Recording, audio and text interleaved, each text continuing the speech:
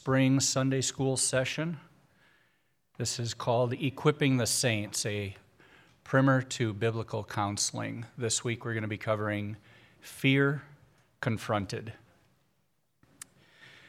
The other day my wife asked me what the difference is between anxiety and fear. And apart from their dictionary definitions, there isn't really a whole lot of difference. Anxiety, as we learned last week, is a feeling that grows out of uncertainty over things that we cannot control. And what we took away from the lessons last week was the importance of focusing on God more and on ourselves less. In his book, When People Are Big and God is Small, Edward Welch points out that the fear of man is actually the opposite of the fear of the Lord. And when we consider the concept biblically, the fear of man is perhaps one of the most common sins that a Christian will wrestle with. Think about it. Why do we lie? To protect someone's feelings? That's one way to put it. But if we're being honest, isn't it because we don't want them to think poorly of us? Why do we exaggerate or brag about our abilities or our accomplishments? Aren't we simply putting more of an emphasis on what other people think than we are on whether or not God himself is actually pleased with us? In a moment, we're going to meet Katie, a woman who's practically petrified by her fears. And we'll see how biblical counseling helps her to identify the underlying roots which bring about the thoughts and insecurities which keep her from experiencing real peace. And using God's word, Dr. Gifford will help her and all of us learn how we can refocus on God in order to be transformed. Please pray with me.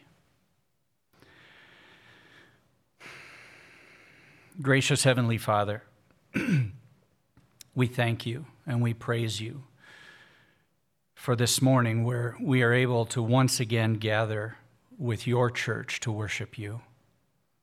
We pray this time that we have set aside to study your word, to understand your will for us as your children will be a time of renewal and a time of healing. As we examine the scriptures to learn how to avoid the snares that mean to take our focus off of you. Lord, teach us how to trust you and how we can encourage each other to trust you the way that you desire. We lift up your name, giving it the honor and glory that it deserves, the name above all names, Jesus Christ. Amen.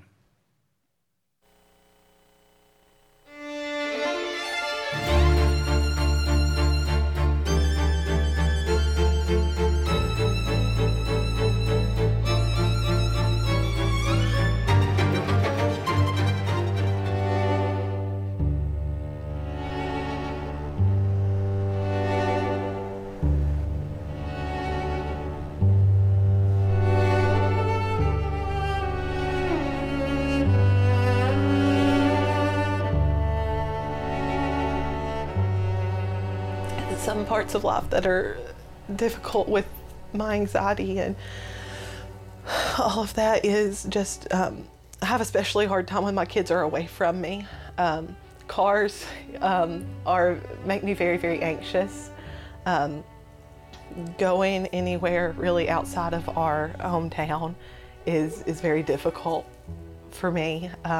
It's just very, very recently that I've been able to let my husband start driving us again places because I'm just terrified we're going to get into an accident, and I'm just terrified something's going to happen to my family. And as much as I don't want it to be my fault, I'd almost rather it be my fault than it be somebody else's fault, and I have to live with something happening to all of them.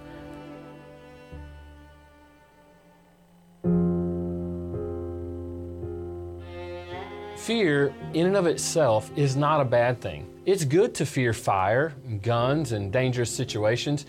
In fact, fear can be your friend.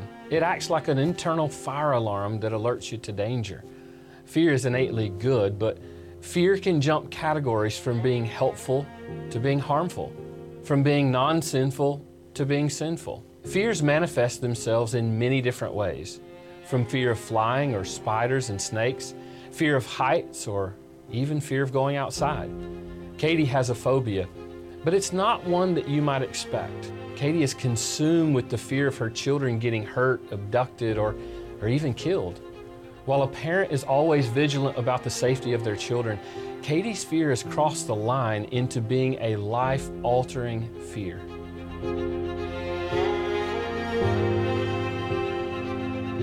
We all have fears, and what we fear shows what we value. And when I fear losing it, it means I really appreciate it, I value it, I prioritize it. On her PDI, she put down how this affects her children or her family. So our goal is to sit down with her and ask her about those fears, and then, Lord willing, be able to help her prioritize and fear the Lord, which will address the other fears in her life.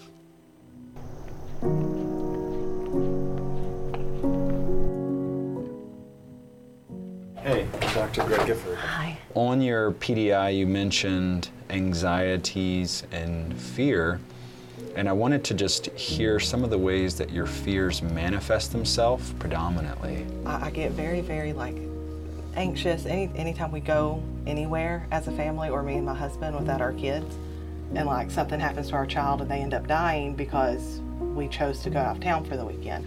And what do you think drives that?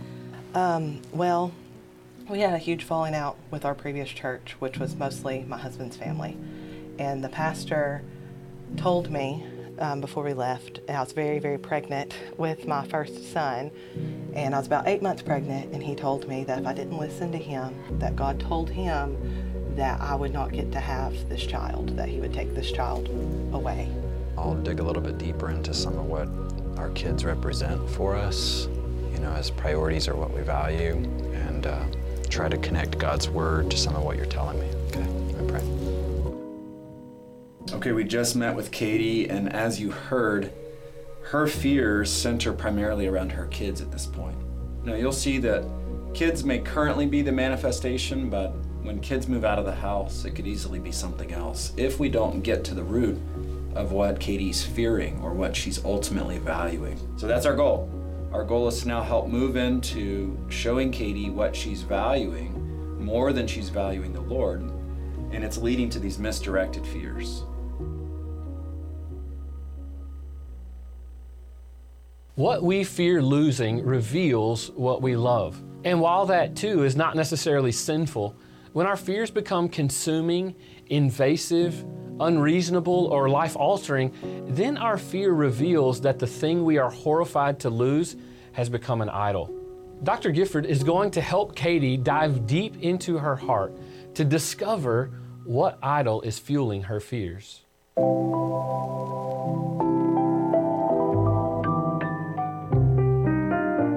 Katie loves her children, and that's right and good.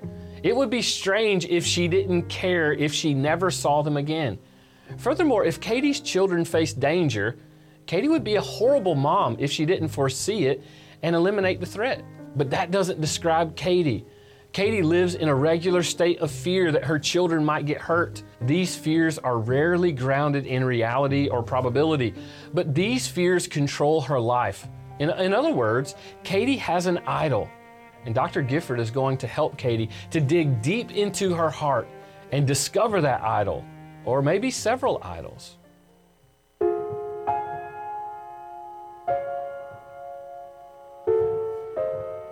There's maybe something else that has become God, or someone else that's become God. It seems like if Katie gets to be in control and present, it'll be all right. But if Katie doesn't get to be there and doesn't get to be the driver, the maintainer, the rallier of the children at the zoo, the fear is on, and there's a huge temptation to be fearful. I'm also fearful when I'm there, so that doesn't help as much. It's almost more of I won't be mad at someone else. It'll be my fault, You'll be mad so at I can just blame myself for whatever's happened. By and large, it's got to be you. And maybe we could say you're most at peace when it is you, right? Yes, sir. So then, as you're working through that, your thoughts are a big feeder for your fears. Car accident, someone snatches them on the way. That those thoughts are what are percolating up here in your mind, and so it leads to this reaction of fear.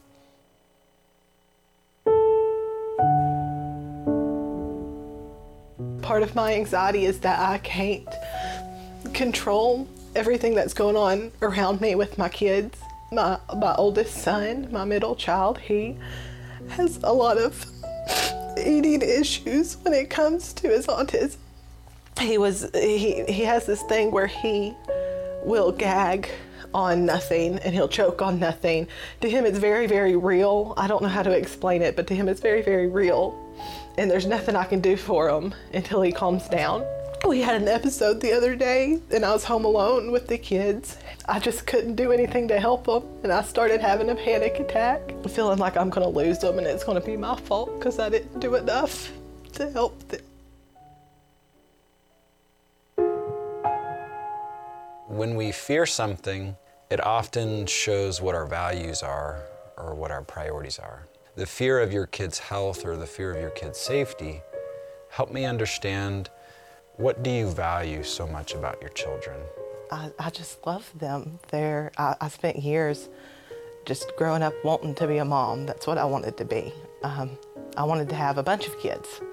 And when my husband and I got married, we tried for several years and could never get pregnant.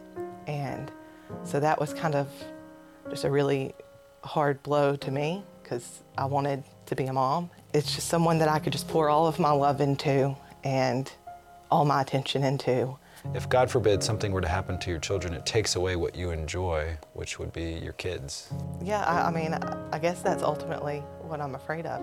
Your children, as wonderful as they are, they can never be the object of your ultimate love, ultimate enjoyment, your ultimate hope that you'll have love and security going forward. Your kids, as awesome as they may turn out, and I have no doubt they'll turn out awesomely, but your kids, as awesome as they turn out, they can never be that place that you're ultimately finding all of those things. That's Jesus. What are your thoughts? What's going on? I see the wheels turning over there. I'm not sure. I don't know if I've ever had anybody put it that plainly to me before, but it makes sense. Like I obviously believe that Christ should be first in my ultimate love. And it's kind of hard hearing that I might be kind of failing in a couple of areas and having to reevaluate my life. Kind of in my head, I'm having to go and think about how that's true. I want to offer a summary statement to kind of bring it together, because there's a couple of things I want you to hear and then a couple of things I don't want you to hear, okay? On one side, I want you to hear that as you continue to value Jesus more, what it actually does is it abates some of the fears that you're experiencing. And the value you've placed on your children and what your children provide for you, that value is actually set apart for Jesus in your life. Jesus gets my ultimate value. And if I'm tempted to find it in my kids, the answer and the remedy is not to say, well, get out of here, kids. Like, I don't value you at all. No, that's not the answer. The answer is to just fight for saying, well, kids, I love you and I want to continue to love you and be a good mom and enjoy that. But ultimately, I can't find my value in you. Jesus is going to be my ultimate value. And when you're able to authentically say that and mean it, what you'll see is that you're actually a better mom.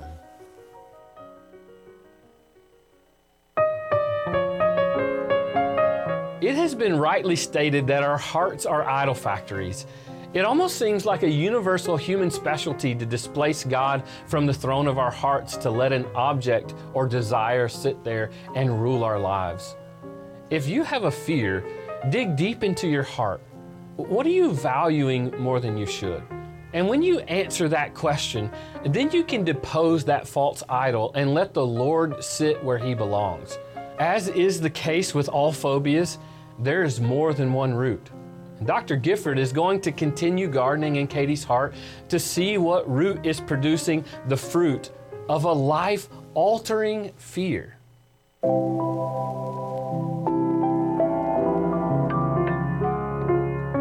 Katie has a fear of losing her children. And while that fear, like most fears, is merely a fruit of another root, there's a type of fear that actually is a root. The fear is known as the fear of man. While we certainly respect people who are in authority, and we should even fear dangerous men, the fear of man is a problem the Bible says is a snare. Proverbs 29:25 says that the fear of man is a snare that captures us, immobilizes us, and can ultimately kill us. In other words, the fear of man might be a root that is causing Katie to be immobilized at the thought of losing her kids.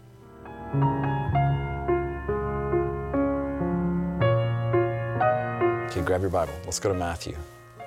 Jesus talks about fear in chapter 10, and He does it in the context of His disciples and apostles going out and proclaiming the good news. So when Jesus tries to encourage them, He addresses some of their fears.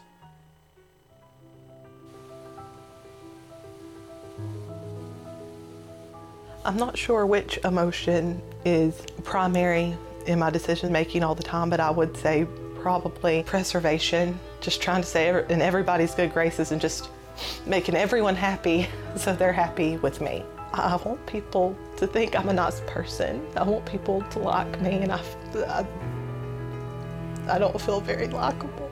When I think people think poorly of me, I spend a lot of my time focused on that situation and trying to figure out what I can do, if there's anything I can do to make them like me.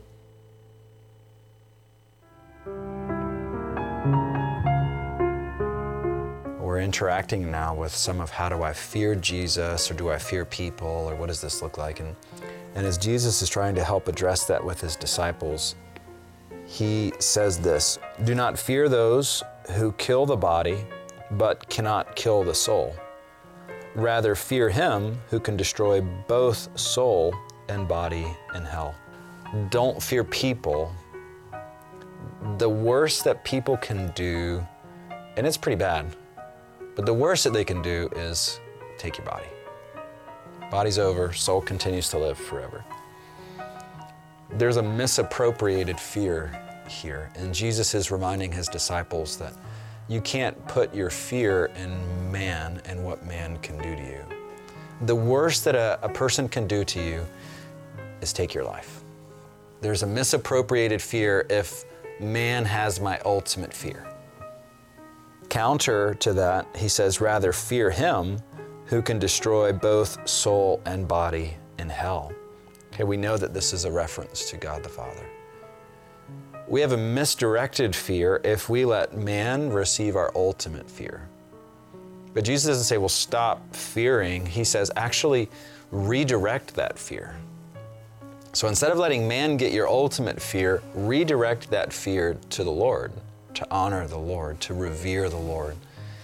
That your fear of man, in this case for the apostles, that your fear of man is squashed by growing in your fear of the Lord, your honor, your reverence of Him.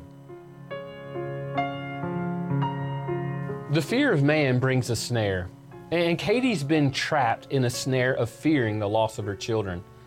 But Proverbs 29:25 not only diagnoses a fear of man, it also offers a prescription. Whoever trusts in the Lord is safe. Katie, like all of us, needs to be released from the snare of fear by trusting in the Lord. And Jesus helps us even further when He actually encourages us to have a lot of fear, but not of man, of God. Are you fearful? Is your life controlled by a fear of man? Then I would implore you to create a strategy to trust the Lord more, fear God more, and you will fear man less. We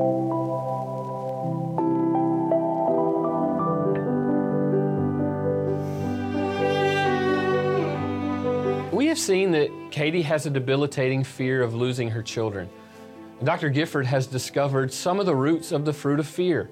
He's also encouraged Katie to reorient her thinking to not love her kids less, but to love the Lord more, and to stop fearing man by growing in the fear and trust of the Lord. If you have fears, then you need to do that too. And if you said, well, that's easier said than done, I wouldn't argue with you. The renewing of the mind is long and arduous work that demands we have a strategy to progressively think like God. The way I want you to think about this homework is not that I'm giving you assignments to complete for a grade, but rather that we're going to take the things that we talked about in our session and practically apply them. So that's really where the benefit's going to come. So when we get together for biblical counseling, there will be this practical time of instruction. But the change really happens as you take what we've talked about and you apply it to the daily moments of your life, to the times when maybe you're tempted to be fearful. So the first thing, I want you to articulate, to journal, to keep track of how or when you tend to value your kids more than Jesus in that moment. The next thing that I wanted you to do is to use Colossians 1 and Hebrews 1 as a study on the betterness of Jesus, the superiority of Jesus. He's sovereign, he's in control, he's ruling everything, and that's going to help you be able to fight for valuing Jesus and maintaining the proper value of our kids, valuing our children, but yet not valuing them more than we value Jesus. I want to just assign this and then also assume that it's taking place, and it's local church engagement. And your local church is going to be a place where you find long-term care and growth. What our fears can do is they can actually kind of make us like a crab that we pull back into our shell and we don't let anyone get near us. But what you'll find is the local church is a place where you're engaging, and you're engaging in such a way that God is using those people to help address some of the fears that you're wrestling with. Does this sound realistic? Yes, sir. I know you got 3 kids, so this sounds like something you'll be able to get done? Yes, sir. Okay. All right, well, let's do it. Let me pray for you, and then we'll be done.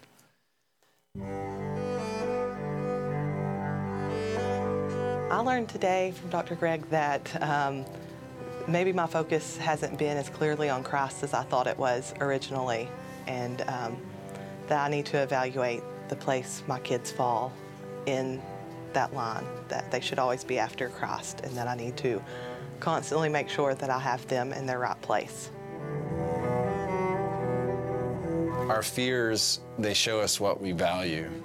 And after our time with Katie, we saw that her kids and their safety was very much connected to the values that she has of being a mom, of being loved and finding security in relationships. You know, it's important to see that we can value other things like being a mom, and we should value them. But yet ultimately, we value Jesus. As you heard me say, her fear of God will begin to address these other fears in her life. That as she grows in a vision of God's bigness, that her fears of these other things will continue to get smaller. Maybe you need to hear that as well.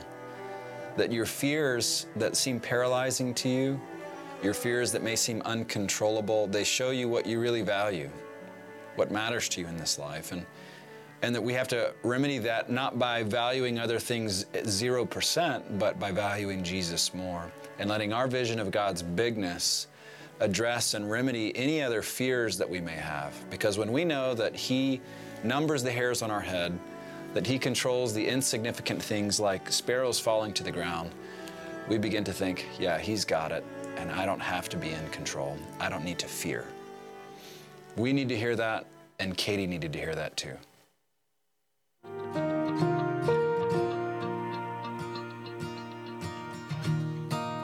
One of the most often repeated phrases in the Bible is fear not. That tells us 2 things. We are prone to fearing what we shouldn't, and there's a remedy that releases us from fear. That remedy is trusting in the Lord, fearing God more, and loving the Lord supremely. As you implement your plan to do that, you will be on the road to being transformed. So counseling's been going really well. Not only helped me with my anxiety, but it's helped me a lot with just everyday life and dealing with situations. It's really bettered me as a Christian and a person, and I really feel like I've had a lot of growth since I've started.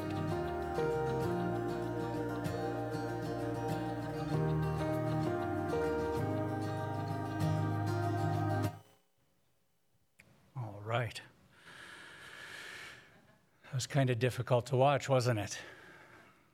I know it was for myself. Similarly to last week's video,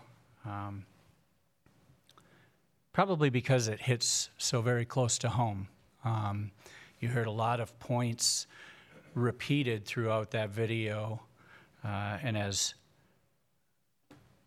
Dr. Johnson mentioned right at the very end, that the Bible repeats over and over, fear not, fear not.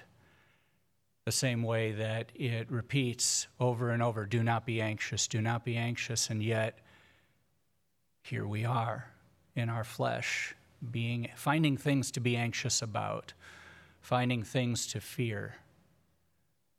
And I think that's why it repeats it so much, because we need to hear it so much. Looking at our question and answer sheet here, if you would kind of participate with me with these question and answers. Question number 1 asks the question, what does fear tell us about ourselves based on what we saw? Did anyone catch that answer? Fear teaches us, gives us an indication of the things that we value, right? And that fear can be harmful when it begins to alter the way that we live our lives and where we place our focus in our lives. Second question, how does sinful fear impact our relationships with others? Anyone catch that?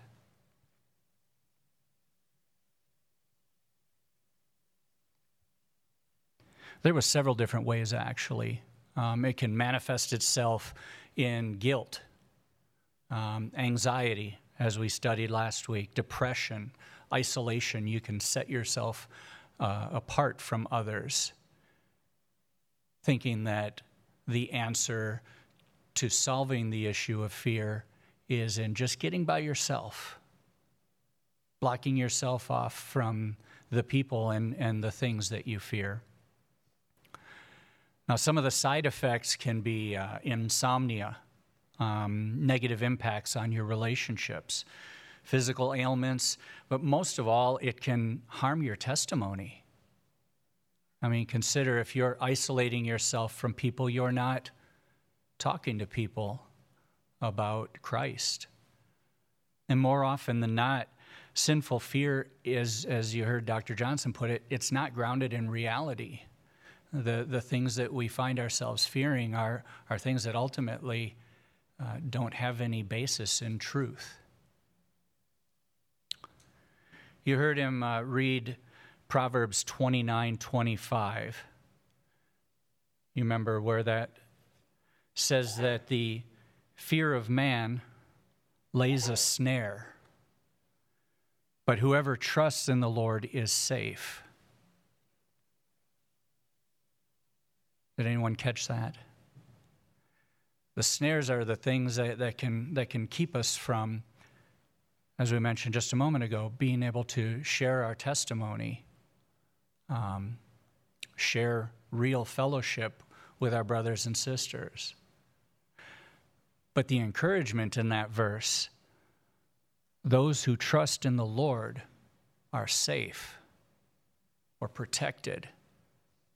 When we readjust our focus from the fears that we have toward what other people may think of us or the things that may threaten us, when we refocus that toward Christ, God's word itself says that we're protected. Let's skip down to number 25. I think we got time for one more here. How do we determine whether we desire the approval of man more than the approval of God? Anybody catch that in the video? Or perhaps experience it in your own life? I know I have. Well, I'll tell you. We know that we desire the approval of man more than God's approval when we're willing to sin in order to get what we desire. Or we sin when we don't get what we desire from someone. Does that make sense? We're willing to do something we know is wrong in order to get what we want. Or we're willing to do what we know is wrong, sin, in order to get what we want. See that dichotomy there? Both situations are bad because we're focused on ourselves, on our wants, on our desires, our felt needs, rather than focused on Christ, rather than focused on God's will for our lives. And that's the danger that we cross into when we focus on sinful fear. You heard me mention earlier that this is a common issue for Christians, and that doesn't excuse it any more than the commonality of sinful grief that we examined the first week, or sinful anxiety. The goal in the life of the Christian should be the same as any other sin: to resist it, to flee from it, and ultimately to be able to overcome it through the sanctifying work of God Himself. When we put our focus on Him, our focus just automatically lessens on ourselves. And that's where we see throughout Scripture God's desire is for our focus to be on Him more than ourselves. And now that we've been justified, we can make a daily work of practicing righteousness, which will result in our focus being set more upon God than ourselves. The solution is to love God more, love ourselves less. Just want to touch on this situation in the video regarding Katie's fears. You heard Dr. Giffords mention that he didn't want her to hear that she should just ignore her kids or stop the love for her kids in order to focus on God. I think it was the same way when Jesus said that unless you hate your family, you'll have no part in my kingdom. That's not to say that we should actually hate our family, but more that we should love, that the love that we have for God should make the love that we have for our family appear as hatred. We're not being called to not focus on our children, not care about our children. We're being called to focus on God. And that's where our fears can abate. And with that, we will go ahead and pray.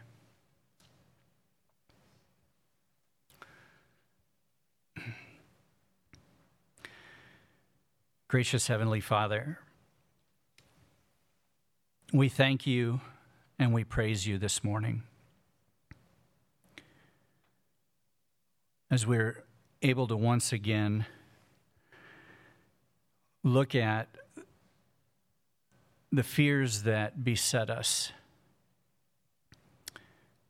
You alone are worthy of all praise, and you alone are all that we should fear.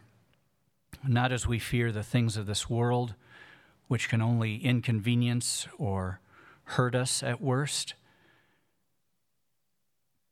could even take our lives. But we desire to fear your awesome power, Lord, your sovereignty over all of creation, over our very lives. Lord, help us to keep our focus on you as we make our way through the world this week. Remind us of the lessons that we've learned here. We pray for the health of our many brothers and sisters and their families who have gotten ill this week. You, Lord, are able to comfort and heal, and we pray for your mercy upon each of them. We ask that you would bless Pastor Matthew as he proclaims your word to your people today, reminding us of the importance of practicing righteousness while warning us of the dangers of practicing lawlessness. May we make more of you this day and less of ourselves. In Jesus' name, amen.